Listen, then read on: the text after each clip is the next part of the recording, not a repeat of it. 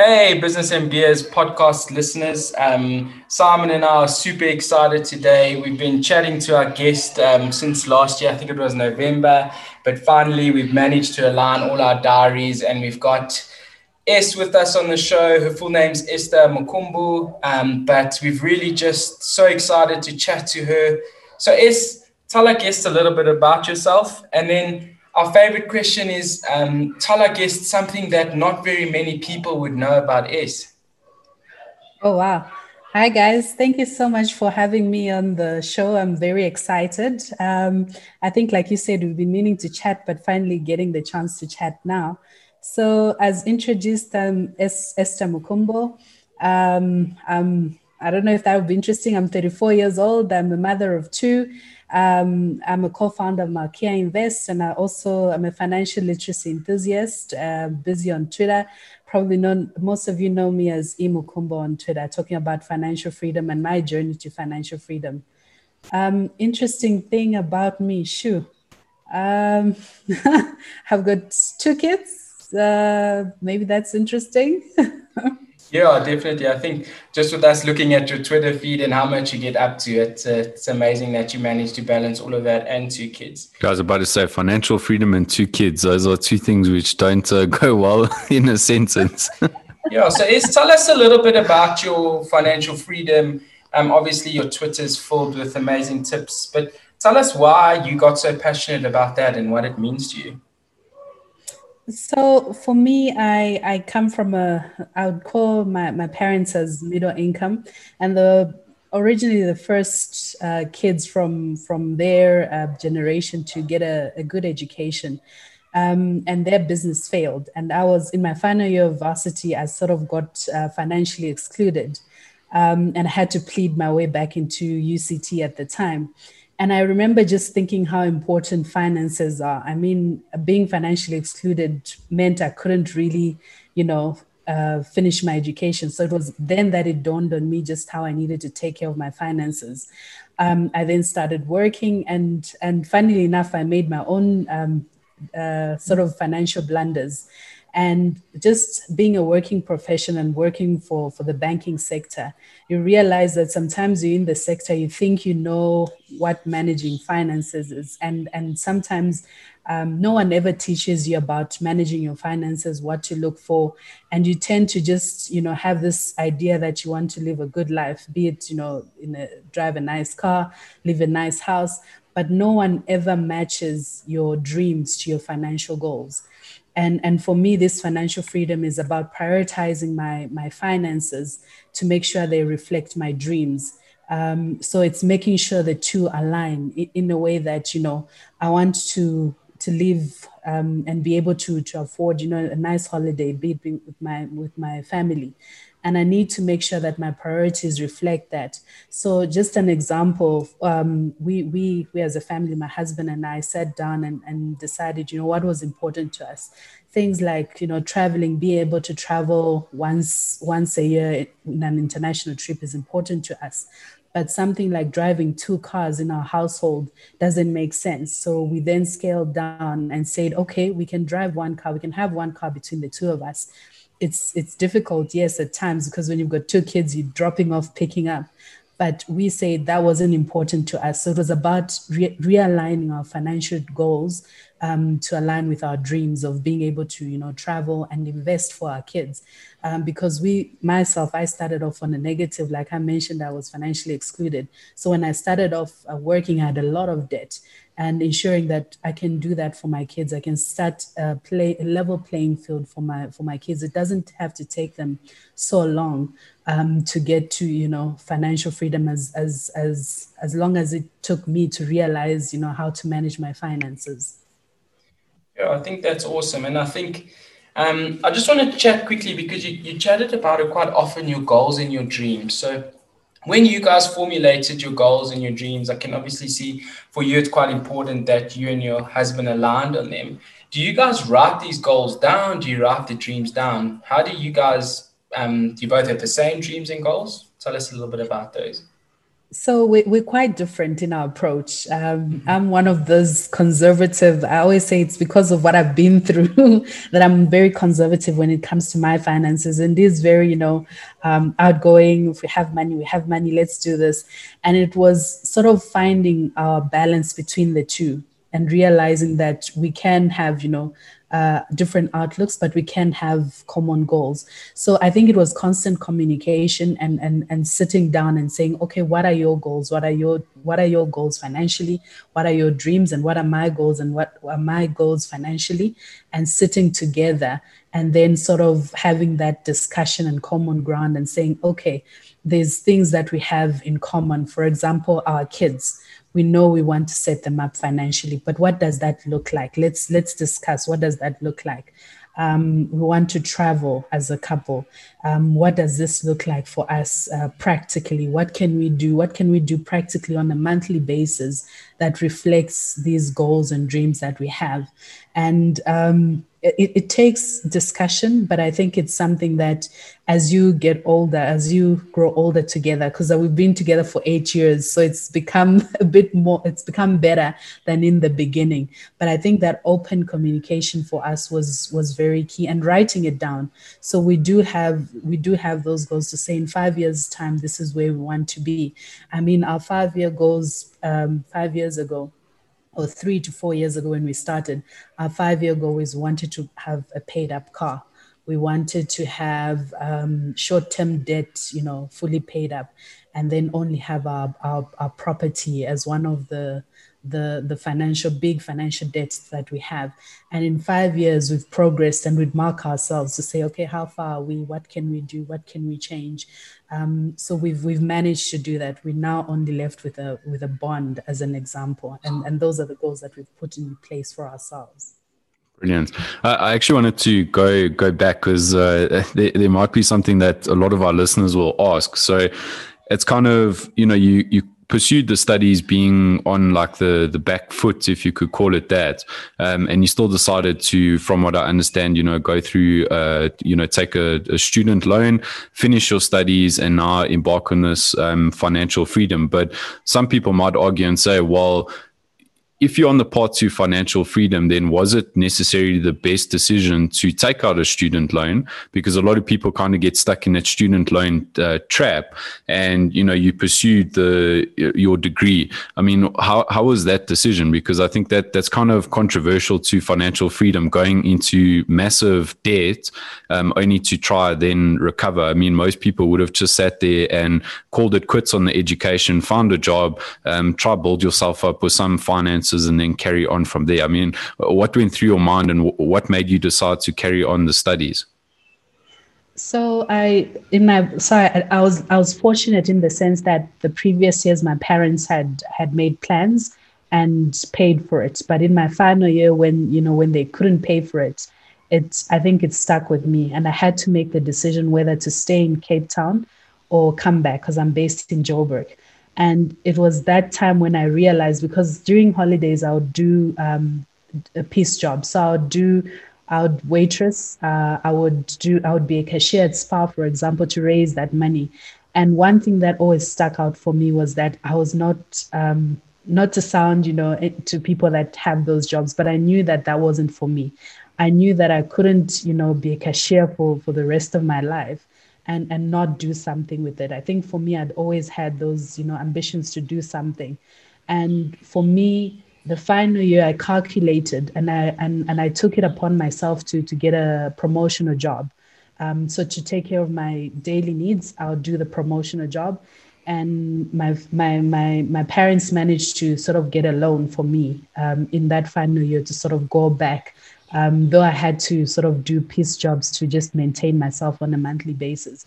For me, it was the idea of, at least if I have a degree in my hands, I would have those opportunities. I knew for myself that if I didn't have that degree, I didn't finish it, I wouldn't have those opportunities would be available for me, knowing that it was only my final year left to finish. So I took that chance, and it paid off, because I then went on to do a graduate program with one of the banks. Even though I studied science, I did a BSc in microbiology and biotech. I got hired as a graduate into the banking program. And that banking program for me opened so many doors that till today I'm grateful for, because had I not had that degree, there was no way I was going to get that graduate development program. I was going to get onto that program. Yeah, and I think let's chat now a little bit about your graduate program.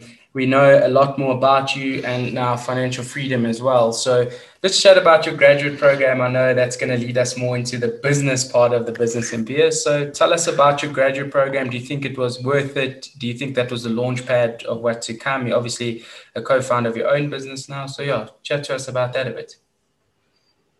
So when I obviously did my undergrad in BSc, I in my final year, I decided I didn't want to be in the labs. So I applied for the graduate development program, which I got into one of the 4 major banks in South Africa. And part of the graduate program was finding out where you could find your feet.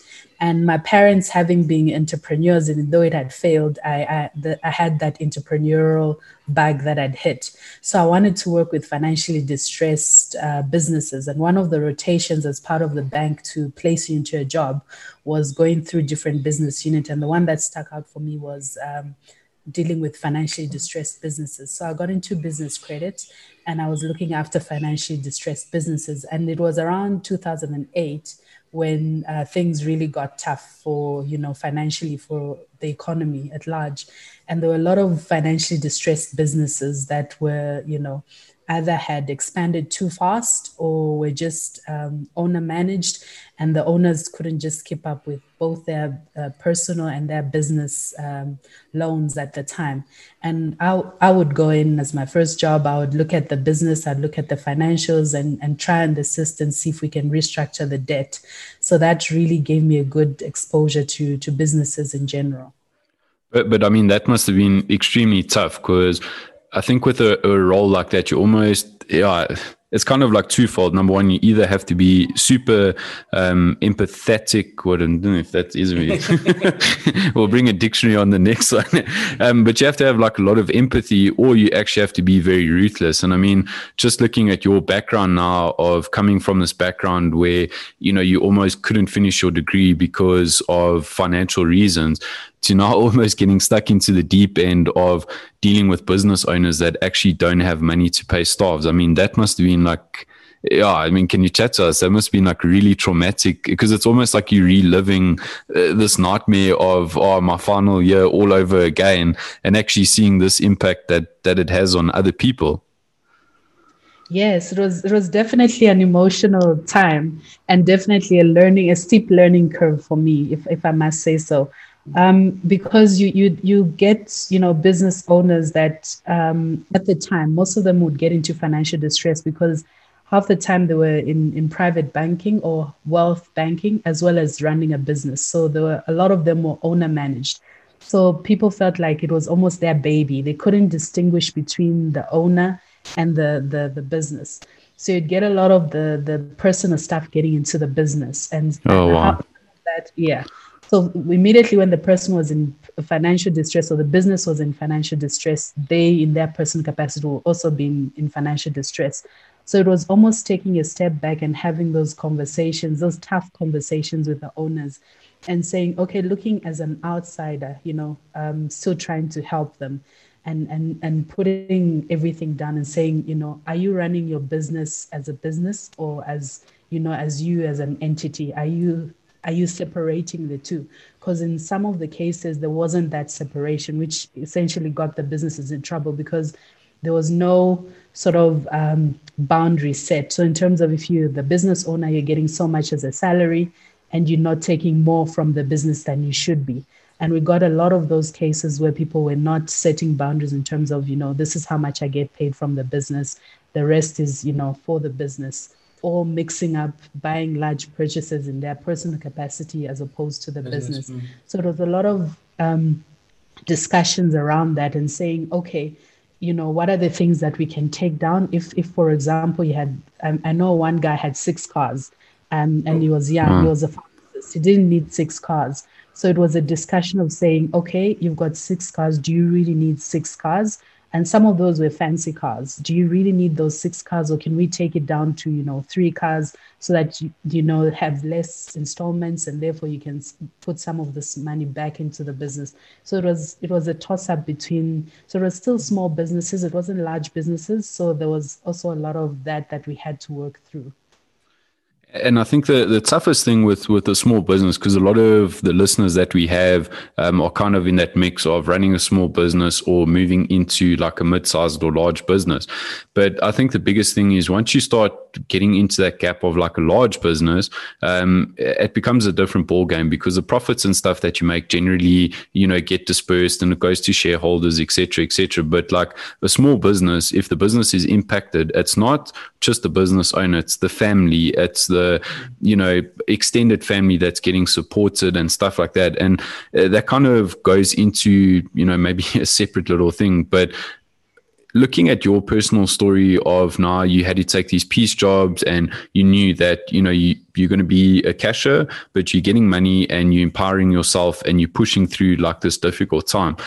Like for business owners, at what point do you kind of set the pride aside and say, well, we understand that you want to do these piece jobs, but your business isn't actually making money, because, you kind of got stuck in that environment on your own thing. So, I mean, like, how do you advise people that are just not really doing well to say, like, look, actually call it a day?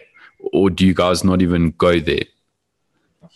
So it's having those tough conversations and reassessing. You obviously, when you go into business, you have a business idea. You have a business idea of what you think the ideal, what the plan is, how it will work out. And once that doesn't work out, you tend to sort of, you can either look at the situation and be frank and honest, because it is your baby. You started it. This is your idea that you're turning into reality. How do you then separate yourself and the business? And I think a lot of people sort of struggle with this aspect, because it is your baby, but it needs to be a separate entity. What are the things that you put in place as you're building that separates you from the business? What are sort of the governance structures that you put in place to keep you sort of separate from the business? Who advises you? Is there, if it's a small business and you're growing, do you have a business mentor that you can bounce off ideas and things that can give you input, who has done it before, someone who's done the business before, who's been there before, to sort of guide you into separating yourself from this baby that you love so much. And I think in my own Malkia Invest as an example, as we came up with, there was 3 ladies of us who met at the bank, and we started this entity called Malkia Invest. And we then brought on, so we started, it's an investment company. So we brought on a few of our friends to become shareholders. And there was 23 of us initially when we started. And we are 3 ladies, and then we constituted, as we going, we had this idea of Black women coming together to start investing, because we often hear that, Black women don't have money. And we decided, with 2,000 Rand a month, we could start this investment company. And we managed to raise, each one contributing 2,000 Rands as shareholder capital. We've managed to raise over 1.3 million Rands. Sure. And we came together and said, we wanted Black women to participate in the economy. We didn't want handouts. We wanted to have our own money and leverage off that money to then invest in various parts of the economy, so renewable energy, mining, and things like that. So we sort of invited our friends, and we were 26 of us. And it was originally, as the 3 co-founders, I'm one of them, we had this idea that, we're coming together, we're putting money, but turning the idea of this investment company into the reality took some time, and getting some business mentors and putting certain governance structures in place.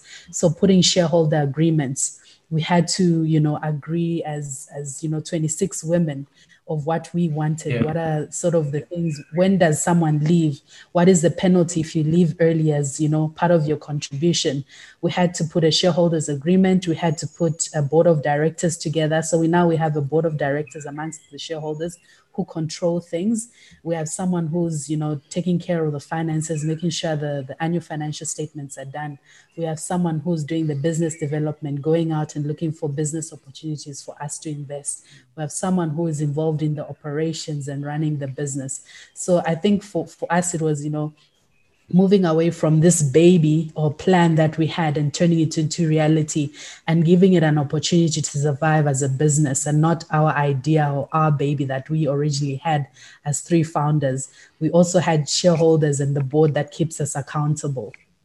Yeah, and I think that's really great. Well done to you guys as well. I think that is a massive feat. If you just look at, like you say, the 2,000 Rand and getting all those shareholders to agree, I think it really is amazing. And I think I 100% agree with you. I think we sometimes neglect the fact that putting certain things down on a piece of paper, because it comes back to bite you in the long run. And especially as a small business owner myself, I think your accountability partner can be your accountant, just because the accountant sees the numbers. And it's exactly as Simon was saying before, the accountant is the one that can say to you at the end of the day, listen, our profits are dwindling, what's happening? They've almost, if we can call it, taken the emotional element out of your business, and they're just looking at the numbers. And I think that's really important. Like you've said, you guys have now built an awesome, nearly going medium or big business, we can say, with all the board of directors and stuff. But as a small business owner, it's something as simple as having your accountant look at the numbers and go from there.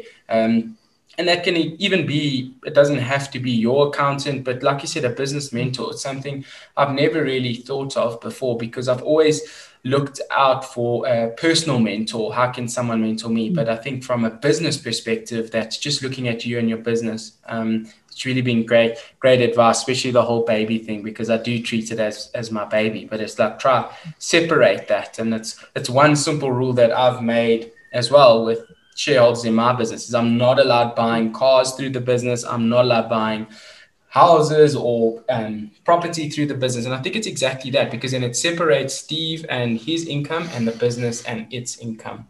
And so let's tell us a little bit now. We're obviously going through COVID. I don't even know. I hope we passed the halfway mark of going through this whole COVID. So explain to us a little bit about how you and your business have tackled COVID. I think it must have impacted you guys. You've mentioned that you have someone in charge of business development. So if you could, what have been a couple of lessons that you guys have learned so far from COVID on your business, and even if you wanted to on your personal? I think it's about adjusting the plan with the changing environment, because you usually have, usually set your goals at the beginning of the year or the financial year of your business, and you have this idea of this is how it's going to pan out. And then COVID, I think, just showed everyone that whatever plans you had, you literally had to stop and just reassess everything you had. And for us, we were in the process of trying to invest in a certain business. And we really had to sit down and relook at our numbers, because like I said, on a monthly basis, we have shareholders that put in 2,000 Rand a month. And some of them were hit financially. 2,000 Rand doesn't seem a lot, but when you've got, a lot of the people have families, it can be impacted. So the collection of that 2,000 Rand from our shareholder contribution sort of was impacted. And when we had to consider that we wanted to raise further funding during that time, we had to reassess and say, is this the right time to raise that funding? Or should we just wait a little bit and see how our collection rate in terms of being able to repay that loan goes along the way? So we had to relook at the investment and reassess whether, we should go forward in terms of the funding that we wanted to raise. Could we take on such a debt during a time such as COVID? And our assessment at the time was, let's wait a little bit to raise that funding, because we didn't want to take on this huge debt now, bearing in mind what's happening in the economy and the fact that our collection rate from our shareholders has sort of, being impacted. So we had to readjust and sort of delay the the funding or the acquisition of that particular entity that we wanted to become a shareholder, wanted to buy a portion of the business. And it's sort of just reassessing, Yes, so it was, for us, it was just assessing whether we wanted to proceed with getting that loan to leverage to sort of buy shareholding into that company. So we haven't totally shelved it, but we've sort of just delayed it until we can raise a bit of more funding and then sort of go and get that loan to buy the shareholding that we want into that other business. And I think you raised something which is critical for a lot of business owners out there, especially now in these uncertain times. From my personal experience working with a lot of small to medium companies, I think what happens is a lot of the time you kind of follow this like textbook type environment. So you read these business books, I need my fixed goals, my fixed plans, and stuff happens. And, we've seen a lot of businesses that actually haven't pivoted as the times have gone, and you kind of get stuck into this how can I call it, both you and Stephen are saying having these people around you, business mentors, accountability coaches and stuff like that. But I think a lot of business owners don't have that, if you could call it, and I'm going to put it in big inverted commas, luxury. You kind of get stuck into this little bubble that you're in, and I think it's a very important lesson is understanding that there's a lot out there that can impact your business, and there's certain things that you just ultimately do not have control over. We look at it in our business. There's factors that have impacted our clients that there's absolutely nothing that anyone could have done that would have changed the outcome. It is what it is. But it's then having the flexibility as a business owner to look at the environment that you're in, pivoting the business. And I know a lot of people hate the word pivot. So I think it's exactly like you say, readjusting the business strategy to say, okay, cool, maybe it actually isn't the best time right now to raise the investment. And, having, if you could call it like a flexible business strategy, and especially now in uncertain times, because I think a lot of people don't even know what next week's going to, bring. We were chatting with a client today around this big thing of exchange rates, and a lot of companies are impacted by the dollar exchange rates. And we actually in such, I don't even know what the word is, but volatile times with the exchange rate where, the economy is sitting on a brink that anything that literally happens, the Zondo Commission, when, President Ramaphosa speaks, all of these things impact the exchange rates. And it's so difficult now to, plan for 3 months ahead of time what's going to happen now. But having a business strategy where you can readjust, but also aligning yourself with your shareholders, with your board members. And I think that's what I take from, with the people that you've surrounded yourself with. You're all on a common ground that you can readjust when the business, when that necessity arises. No, definitely. Absolutely. And I think one of the things is that because there's 5 board members with different, backgrounds, I think for us has been invaluable, because each board member brings in a different, industry or general overview that ideally one person as an individual entrepreneur never would have had. But we have the luxury of, having that board members and people that advise us that have got different, overviews of certain industries and different experiences that really enrich our experience as a business. Because I'm just thinking, for me, if I had been alone as starting this investment company, it would have been very difficult. But having those other 5 minds or 4 other minds on the board that can sort of say, have we considered this? Have we thought about this in such a way? Or I know someone who we can sort of leverage, that network. I think that network then becomes important when things like this hit, because it's that network that you can call on and say, okay, I know someone in this industry who knows about what's happening here. I can call on this one. And it's those different experiences and different networks that we have that enrich the business and where it's going. And just being able to, sort of adjust as you're going. Even as we've had to have board meetings over Zoom. We haven't been able to see each other, but those all have, it's the way we've had to change the way we do things. And I think it's important, if you're trying to survive, to be able to pivot and decide and sort of ask yourself, what can you do with, digital presence, having board meetings via Zoom. What can we do that doesn't require us to meet physically, but we can still, with that limited, still interact with, our shareholders, as a board, and how can we interact with, with the businesses that we're trying to invest in, that we're looking up to invest. So that's really been important for us. Yeah, I think, and it's also something I read the other day, which was so true, that even just having a odd number board members is actually so important, because the thing is, if there's a decision to get made, a decision has to go either or. If there were 6 of you, 3 of you could be on one side, 3 of you could be on the other. So yeah, I think that's even, I don't know if it was planned that way, but I even think something like that is so important.